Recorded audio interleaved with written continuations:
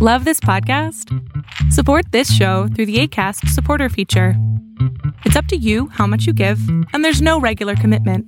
Just click the link in the show description to support now. This Mother's Day, celebrate the extraordinary women in your life with a heartfelt gift from Blue Nile. Whether it's for your mom, a mother figure, or yourself as a mom, find that perfect piece to express your love and appreciation.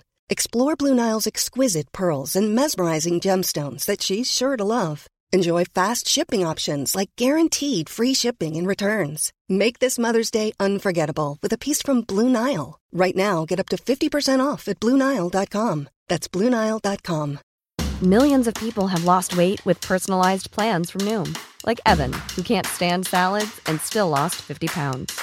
Salads generally for most people are the easy button, right? For me, that wasn't an option. I never really was a salad guy. That's just not who I am. But Noom worked for me. Get your personalized plan today at Noom.com. Real Noom user compensated to provide their story. In 4 weeks, the typical Noom user can expect to lose 1 to 2 pounds per week. Individual results may vary.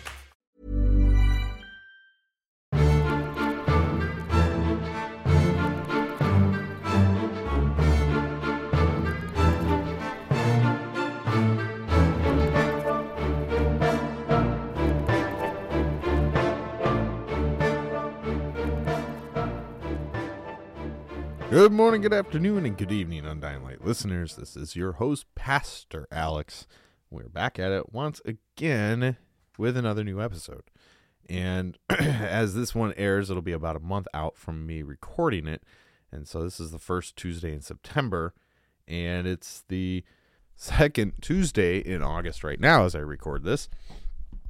And we've got, a whole plethora of topics to continue covering on the Tuesday show. I've talked about those pretty extensively on Friday's episodes, but if you don't listen to the Friday shows, we're going to work through the Sacrament series, and then we're going to turn and do a series on the differences between the Lutheran faith and the Reformed faith, and then we will continue on maybe addressing some of the Lutheran topics that might be maybe a little bit more complex for some people, and we'll try to break them down and hopefully help you to understand them. And that's on Tuesdays. I envision this to be going through the end of the year, and then maybe after that is over, we'll just kind of move everything back to Friday's shows. I haven't really decided ultimately yet. So that's that. We are knee-deep in the Book of Concord. Again, we're going to look at Luther's large catechism, and we're going to work through the rest of the statements that Luther gives. We will not address each one of them, as we still have about 40 of them left. And so we're going to start at, looks like statement 30, and we'll work through some of these comments, and then we will address a few of my highlighted notes that I have, and we'll talk a little bit more about it. So one of the biggest things that Luther has stressed so far in the Large Catechism is the physical presence of the body of Christ in and under and with the bread and wine. And he doesn't try to get philosophical in his explanation. He doesn't try to create some sort of logical explanation for it. He simply just says, this is this. This is what the text tells me. This is what I believe. And before we really get into this, I kind of want to maybe set a little bit of a precursor. Some people have messaged me, and we've had great conversations, and I think I want to address some of the questions they were asking me. And they say, well, how can this text in Matthew 26 be different than the I am statements in John? And it's a great question, because you see Jesus making, some bold statements. I am the door. And is one of them. And we know that Jesus isn't literally a door. We know they didn't have hinges on it. You don't open and close it. So in that, Jesus is given sort of a symbolic teaching in that moment that through him, only through him, can people access the Father. When it's the Passover meal and it's the Lord's Supper, and Jesus stands up and he's physically holding bread, and then he's physically holding wine, and he gives this address that this is my body, this is my blood. So in this time, he's holding up physical objects and asserting what these will now do when the words from Christ are paired with the bread and wine. And so that is, I hope, just a very simple view of it, but we will probably spend a little more time on that in the future.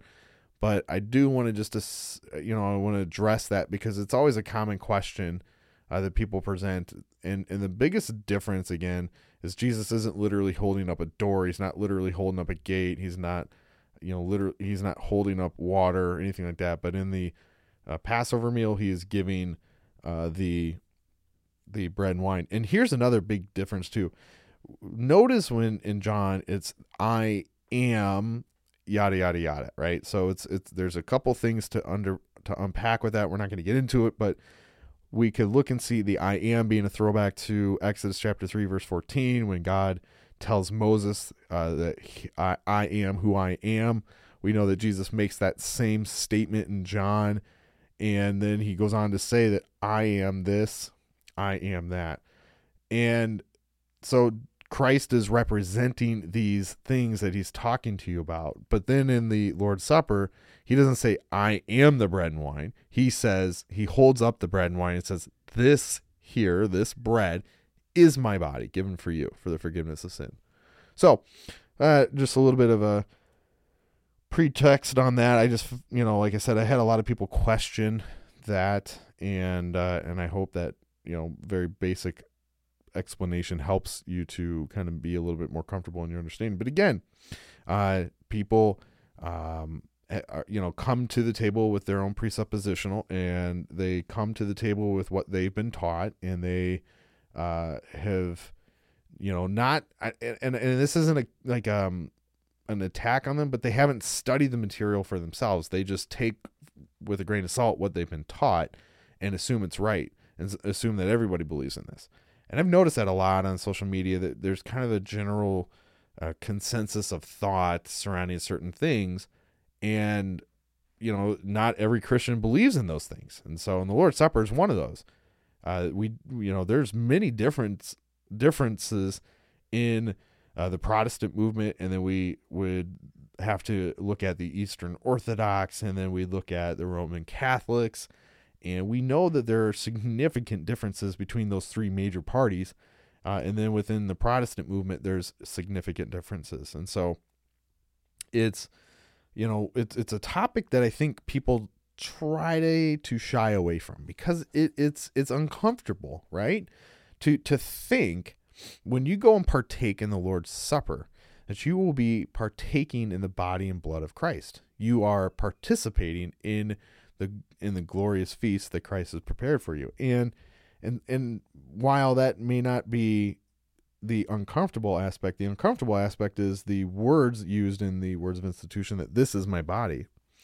And I've yet to hear a church, in my experience, and there might be some out there that change that from, the bread represents, right? They might, I wouldn't put it past churches, but I have yet to come across one that does that. And so they will believe that the is means represents, but they will actually say the words is me, during the institution. So, we come to these topics and they're not easy for us to digest because we don't want to, we don't want to give credit where credit is due. It seems like is for mankind. And I think what we also stumble at is we want to try and make these a work. And we say the sacraments are works by man because we can't possibly believe that Christ can do what he says he does in the sacraments. And that is provide forgiveness of sins and salvation and eternal life. And so it's interesting when we get to these topics because in the same breath, a lot of these people who shy away from the sacrament discussions will be the first to proclaim that they believe that the skies will shatter open and Jesus will return, and all people at that moment will see him and Jesus will raise him from the dead. And they also believe in the virgin birth, which is, not logical. They believe in his perfect life lived under the law without transgressing the law.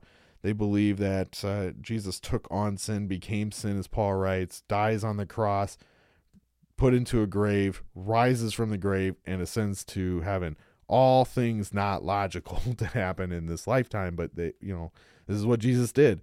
And so why can't we say that he's bodily present in the bread and wine? I know it seems to get a lot of people angry too when you make those comments. But anyways, so I think I might have said it earlier in the show that we were at like question 30 or something, but we're actually at 48. And I had to actually pause my recording and go back and look at my notes from last week to make sure I was on the right one. But I don't want to repeat myself. So we got statement 48 again. As I said, we're not going to read the rest because we still have 30 plus to read, but we'll read a majority of these. It's in quotations. It says, although the Pope afterward perverted it and turned it back into a Jewish feast, thus you will see that we are not granted liberty to despise the sacrament when a person with nothing to hinder him lets a long period of time elapse without ever desiring the sacrament. I call it despising it. If you want such liberty, you may just as well take the further liberty not to be a Christian. Then you need not believe or pray, for one is just as much Christ's commandment as the other. But if you wish to be a Christian, then you must, from time to time, satisfy and obey this commandment. For this commandment should never move you to examine your inner life and reflect, see the sort of Christian I am. If I were one, I would surely have at least a little longing to do what the Lord has commanded me to do. Indeed, since we show such an aversion towards the sacrament, men can easily sense what sort of Christians we are under the papacy when we attend the sacrament merely from compulsion and fear of man's commandments, without joy and love, and even without regard of Christ's commandments. So, kind of summarize here, these few points, but I also want to kind of backtrack what Luther's really been saying through this. So he's very adamant about Christ being bodily present, but he's also very adamant about partaking in this meal often. And so we talked a bit about it last week, where Luther is driving this home that for people that he is ministering to, he administers the sacrament daily. That's Monday, Tuesday, Wednesday, so on and so forth. He gives it to them daily. And that's unheard of in the church today. You don't have churches administering the sacraments daily. And in many cases, outside of some denominations in the Protestant faith, you do not have them even administering, more than once a month or once a quarter. And I find that to be a tragedy. And so I know a lot of Eastern Orthodox go every week, and that's fantastic for that. And one of the things I'm pushing in my church is to at least get it to where we are going every other week. And I think that would be a good trade-off. What we did last year was follow the school year, and then we took the summer off.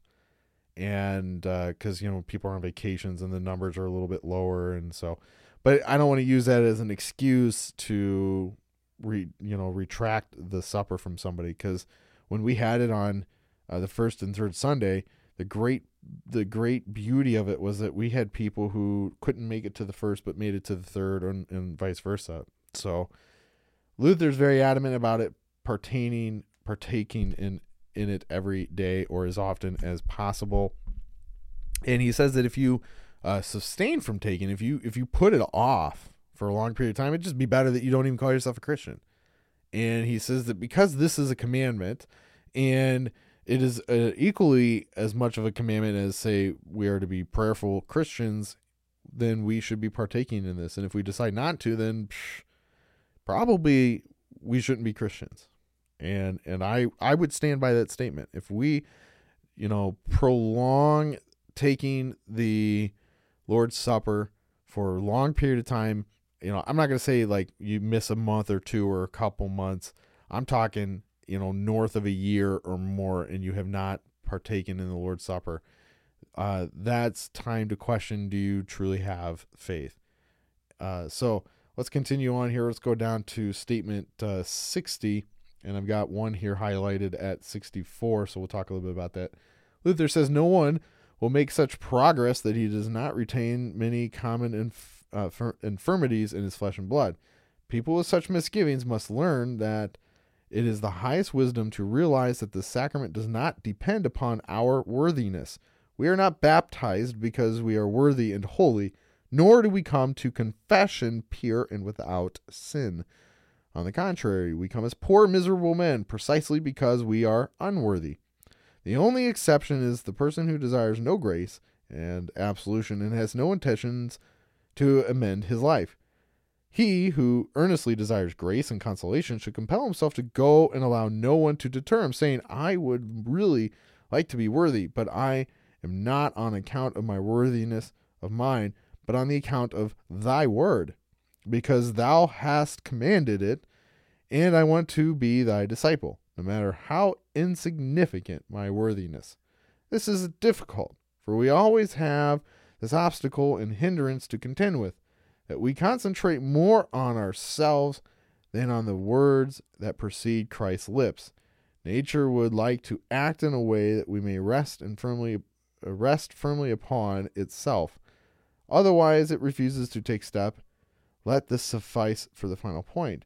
In the second place, a promise is attached to the commandment, as he had heard above, which should most powerfully draw and impel us. Here stand the gracious and loving words. This is my body, given for you. This is my blood, poured out for you, for the forgiveness of sins. These words I have said are not preached to wood or stone, but to you and me. Otherwise, Christ might just as well have kept quiet and not instituted a sacrament. Ponder then, and include yourself personally in the quote-unquote you, so that he may not speak to you in vain. In this sacrament, he offers all of the treasure he brought from heaven for us, in which he graciously invites us to other places, as he says in Matthew 11:28. Come to me, all who labor and are heavy burdened, and I will refresh you. Surely, it is a sin and a shame when we tenderly and faithfully summons and exhorts us to our highest and greatest good. We act as distantly toward it, neglecting so long that we grow quite cold and callous and lose all desire and love for it. We must never regard the sacrament as a harmful thing from which we should flee, but as a pure, wholesome, soothing medicine, which aids and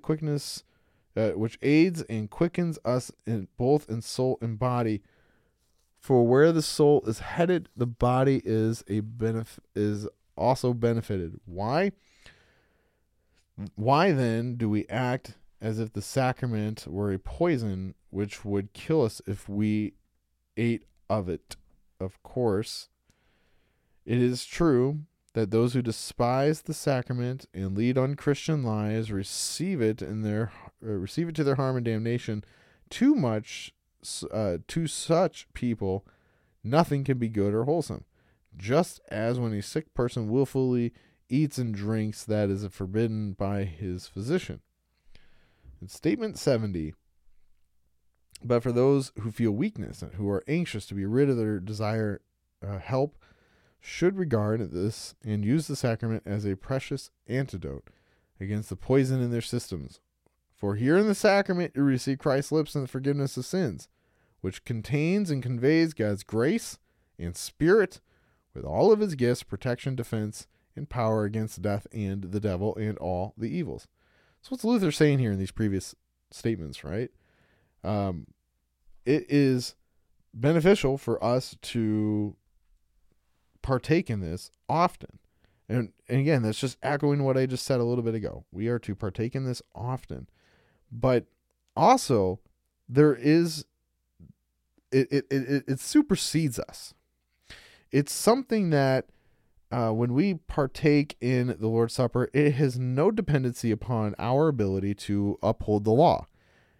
It has no holding on whether or not we are worthy or pure or sinless. In fact, the supper begs you to come to the table as a sinner, because you will receive the forgiveness of sins. And you should be acknowledged of that sin, because there's a difference between the Christian and the world. The Christian sees and recognizes their sin. The world does not. They've been turned over to their debased minds. Statement 74, in such a case, Christ pronounces the judgment, if you are pure and upright, you would have no need of me, and I have no need of you. Therefore, they alone are unworthy, who neither feel their infirmities, nor admit to being sinners. Just what I said. Suppose you say, what shall I do if I cannot feel this need or experience hunger and thirst for the sacrament? Answer, for persons in such a state of mind that they cannot feel it, I know no better advice than to suggest that they put their hands to their bosom and ask whether they are flesh and blood. If you find that you are, then for your own good, turn to St. Paul's epistles to the Galatians and hear what the fruits of the flesh are. The works for the flesh are plain: adultery, immorality, impurity, licentiousness, idolatry, sorcery, enmity, strife, jealousy, anger, selfishness, dissension, party spirit, envy, murder, drunkenness, carousing, and the like. If you cannot feel the need, therefore, at least believe the Scriptures.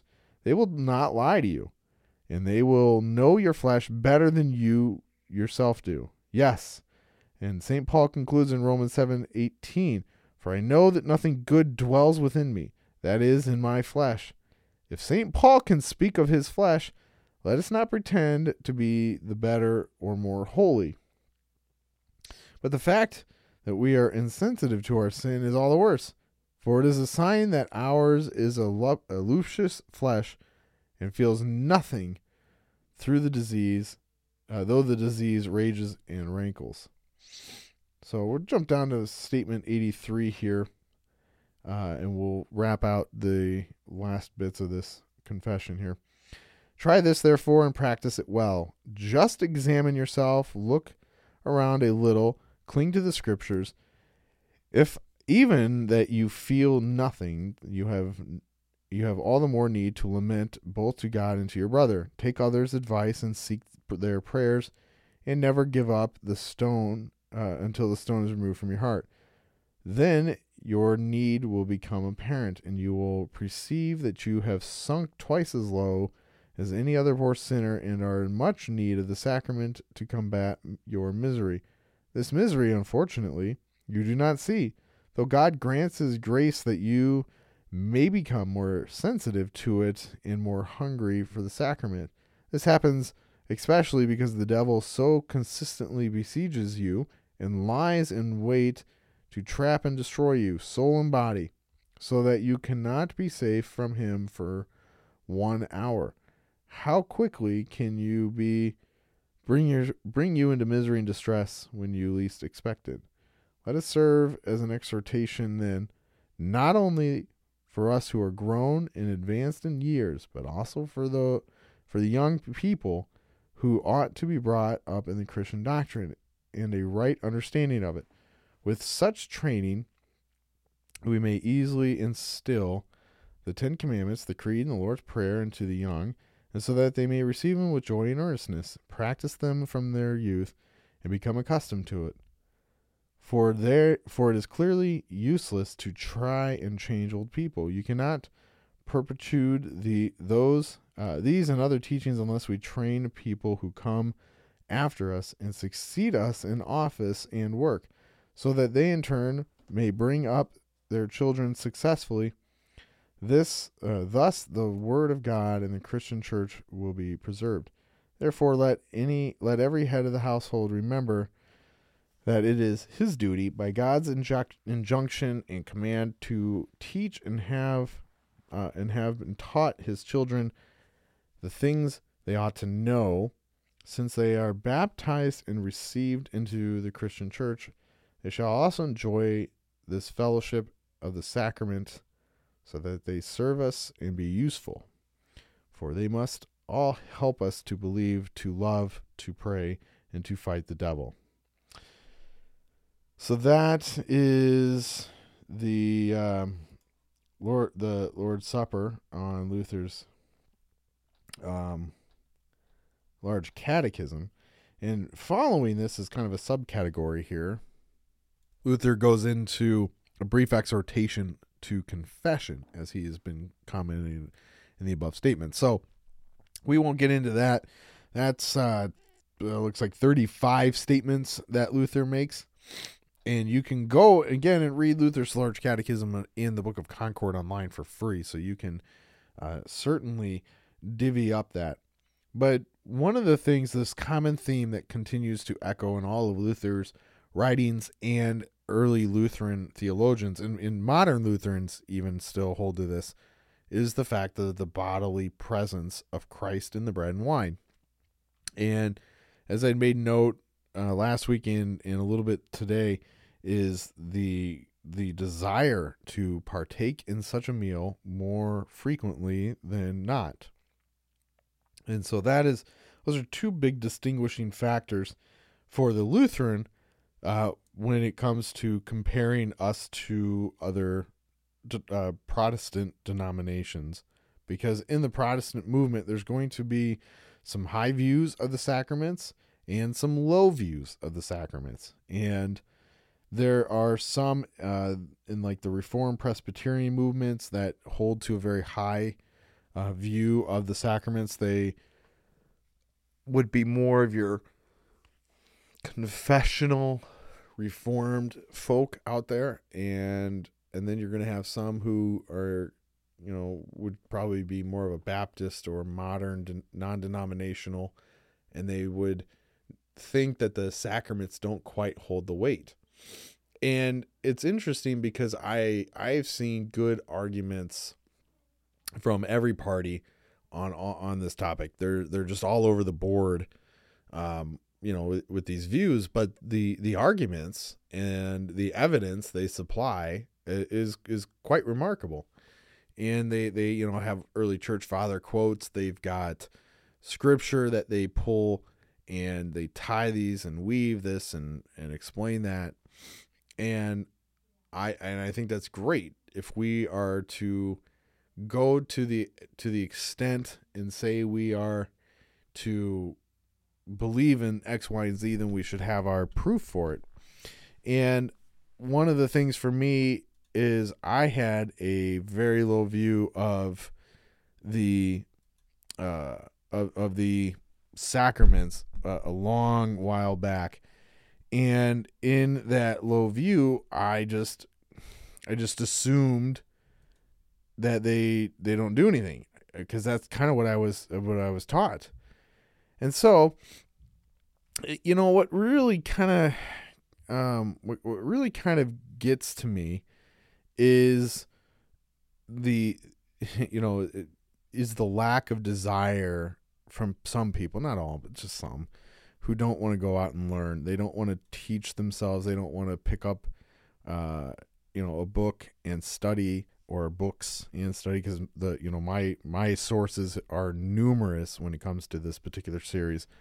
And it's a challenge because they just basically take everything they're taught in their denominational view, and they just believe it. They don't question or challenge it.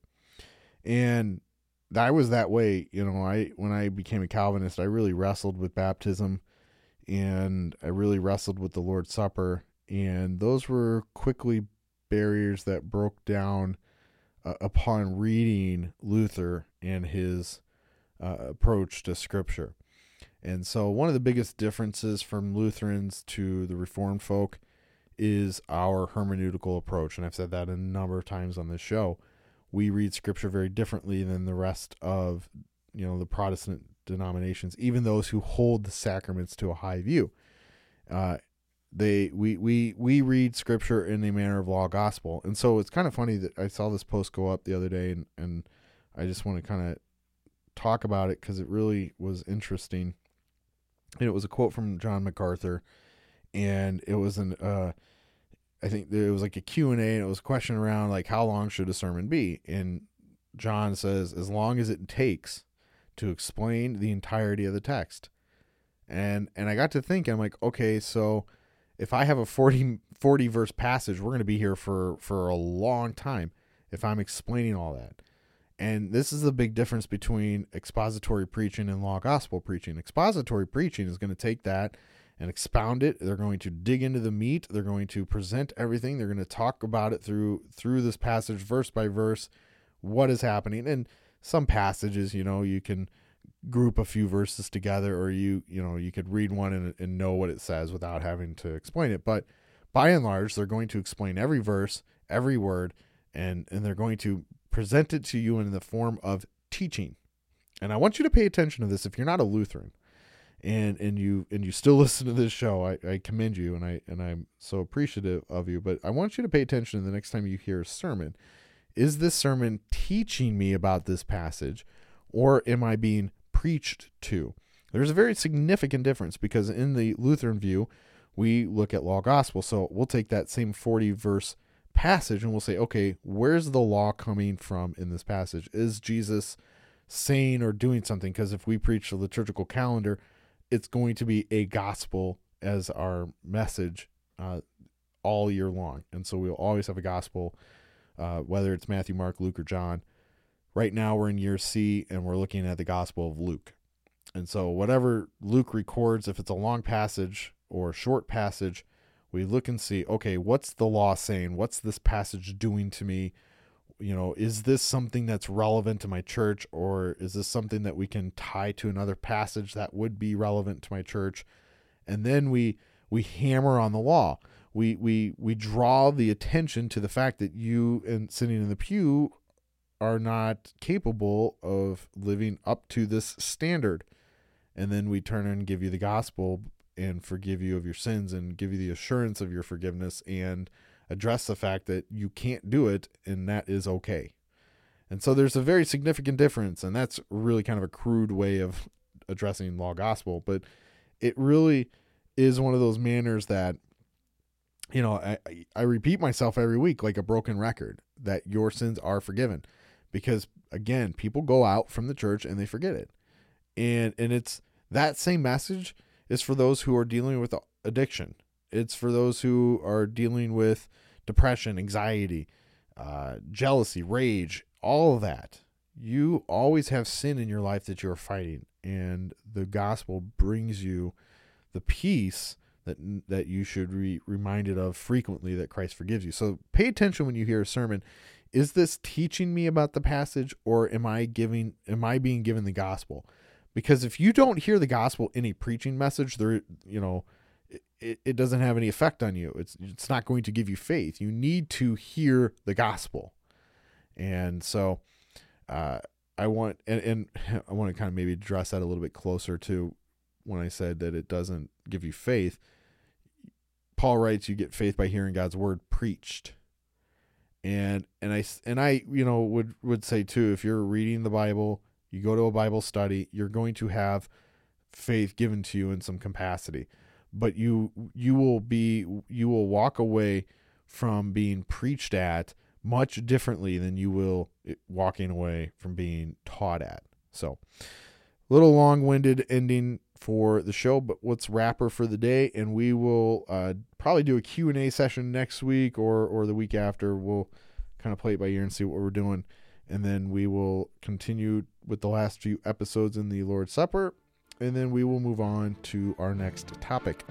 So thanks for tuning in, guys. Have a great week. God bless. We will see you later.